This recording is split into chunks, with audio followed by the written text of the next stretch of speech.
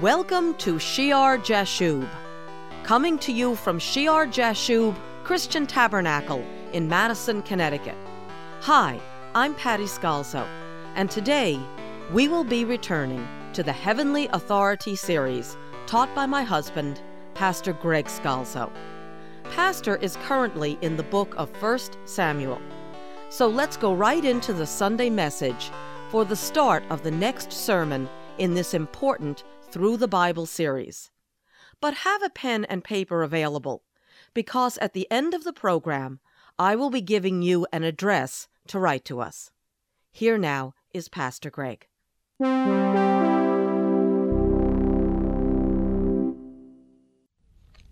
We'll try to conclude this morning this section in our study of heavenly authority, Touch Not My Anointed Ones.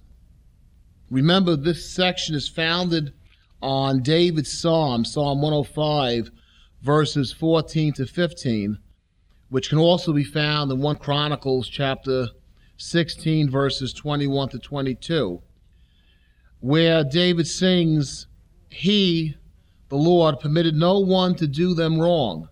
Yes, he rebuked kings for their sakes, saying, do not touch my anointed ones, and do my prophets no harm." The last time we concluded 1 Samuel chapter 26, the section where God had delivered King Saul into David's hands for the second time. And again, David did Saul no harm, because Saul had been the Lord's anointed. Saul again goes against what he promises, and murderously he pursues David. And it's even more amazing that David does no harm to him this time, because remember at the end of chapter 25 and verse 44, we're reminded that Saul had given David's wife Michal to another man. So Saul has done wrong over and over to David. He pursues him, he changes his mind, he repents, and then he goes back pursuing him again, and it happens all over again. And the two times that Saul was given over, that David could have killed Saul in the cave, and now here in the camp, David will not, because Saul had once been God's anointed. And Saul does wrong to David, not caring that David is God's anointed. The only thing that David does is that, in truth, he argues his case. In truth, he speaks out and proclaims his innocence. And the last time in chapter 26, we saw how David's words soothed and brought Saul to repentance. And the key verse in verse 9 of chapter 26, we read that David said, do not destroy him, to Abishai, do not destroy him, for who can stretch out his hand against the Lord's anointed and be guiltless? David said furthermore, as the Lord lives, the Lord shall strike him, or his days shall come to die, or he shall go out to battle and perish. The Lord forbid that I should stretch out my hand against the Lord's anointed. Who can stretch out his hand against the Lord's anointed and be guiltless? And he stops his nephew from killing Saul in the camp. Now, if that applies to Saul, who can stretch out his hand against the Lord's anointed and be guiltless? If that applies to Saul, who's become a vessel for an unclean spirit, who is filled with madness and jealousy, who is outside God's will for his life and is about to face the judgment of God, then how much more then does it apply to the Lord's faithful servants, anointed and baptized by the Spirit of God to proclaim the name of his Son Jesus in the world? For who can stretch out his hand against the Lord's anointed and be guiltless? How much more then, if this applies to Saul, does it apply to holy men and women who manifest God's anointing in ministries ordained by the Holy Spirit, given gifts as the Spirit determines, to do certain works in God's holy power, and displaying the fruit of the Spirit in their Lord Jesus Christ. When we come face to face with the anointing of God, we must be careful, very careful. That's what the Scripture is teaching us. For when we come face to face with the anointing of God, we are looking at God's chosen authority and gifting. And it's not the individual that matters so much. That person, all individuals, all human beings are frail human beings. Rather, it is our reaction to the Spirit of God and God's holy work. And that's why David says, who can stretch out his hand against the Lord's anointed and be guiltless? You see, Saul was used previously mightily by God to deliver his people under the Spirit's power in earlier days. God used Saul to preserve his people, his chosen people. God used Saul to preserve his word against all the pagan nations around them. And the word of God and the people of God, Israel as a nation, God's work that he will accomplish through the nation of Israel, is more important to David than Saul's sin. It's important to understand that. It deserves David's respect, irregardless of the man. Saul has decayed into terrible sinfulness, but David appreciates, he respects the anointing of God that allowed the Lord to use Saul in the past. And David knows that the work of God, the anointing of God, is valuable. And you must be careful that if you focus on the man and his sinfulness, if you focus on the Sauls, you might wind up tearing down the very work of God. You might actually destroy the nation of Israel itself. The nation, the work, what God did through Saul is more important than Saul himself.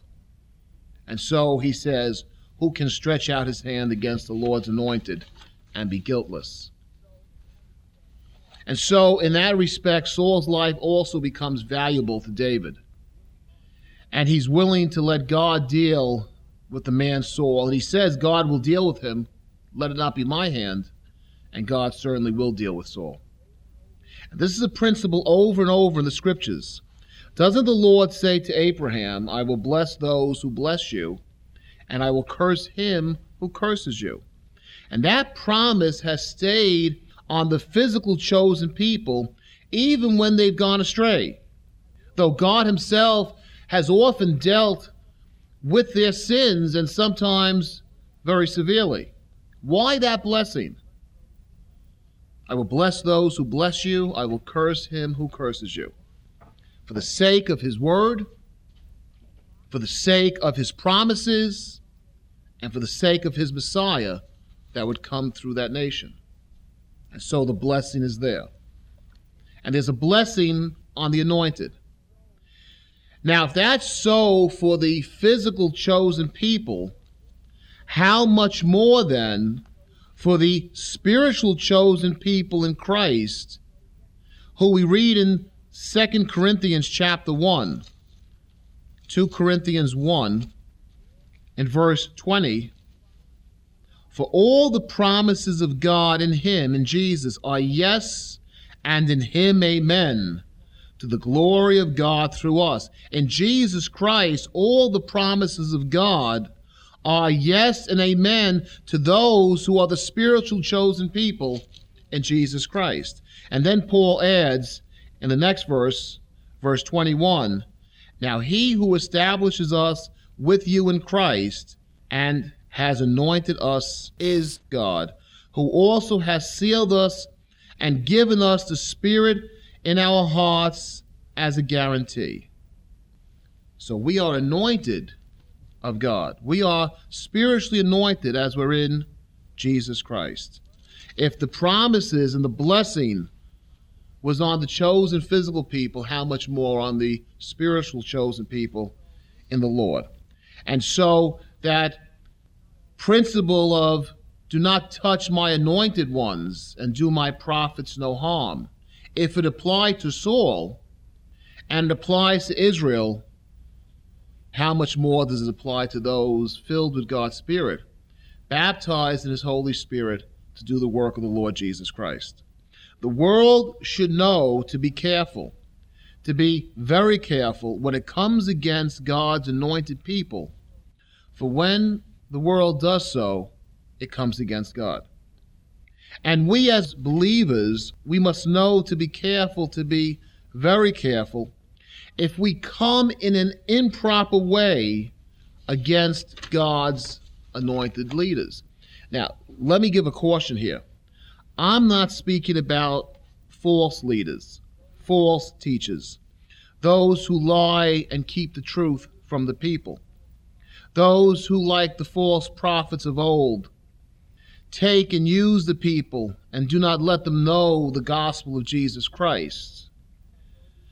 We're speaking here about those who have truly been anointed in the past, and the Lord has used to minister His word, and God's work has been done.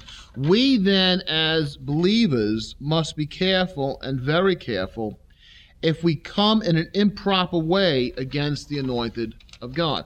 There is a prescribed way in the New Testament, and Lord willing, we'll get into that as we go into the New Testament section of the Heavenly Authority series. But we must understand the gravity of the situation. David understands the gravity of the situation. And that caution is there when there's sin and error in their lives that need to be dealt with. It has to be done in the proper way. And if that's so for the Sauls in leadership, then how much more then is that a caution? Is that a warning? That statement for who can stretch out his hand against the Lord's anointed and be guiltless? If there's an innocent servant who then is treated evilly or spoken slanderously of, or there are those who desire to do harm to God's innocent servants in return for the good and the good news that has been proclaimed to them. As it says again, for who can stretch out his hand against the Lord's anointed and be guiltless? A tremendous caution, a serious warning in the Scriptures.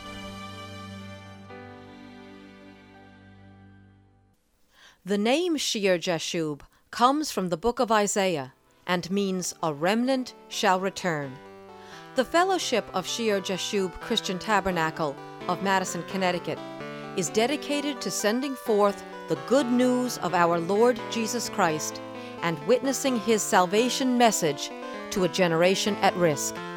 If you are a Christian and would like to help support this evangelical outreach, donations should be sent to Shear Jashub Christian Tabernacle, Post Office Box 518, Branford, Connecticut 06405.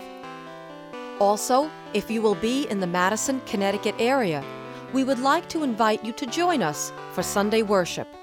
Shear Jashub Christian Tabernacle meets every Sunday morning at 10 a.m. in the upper room of the Madison Memorial Hall on Meeting House Lane. Services include praise, worship, communion, and study of the Lord's Word. Take I-95 to exit 61. Go south to Route 1. Turn right, and at the next light, turn right again. Please join us for our next broadcast of Shear Jashub.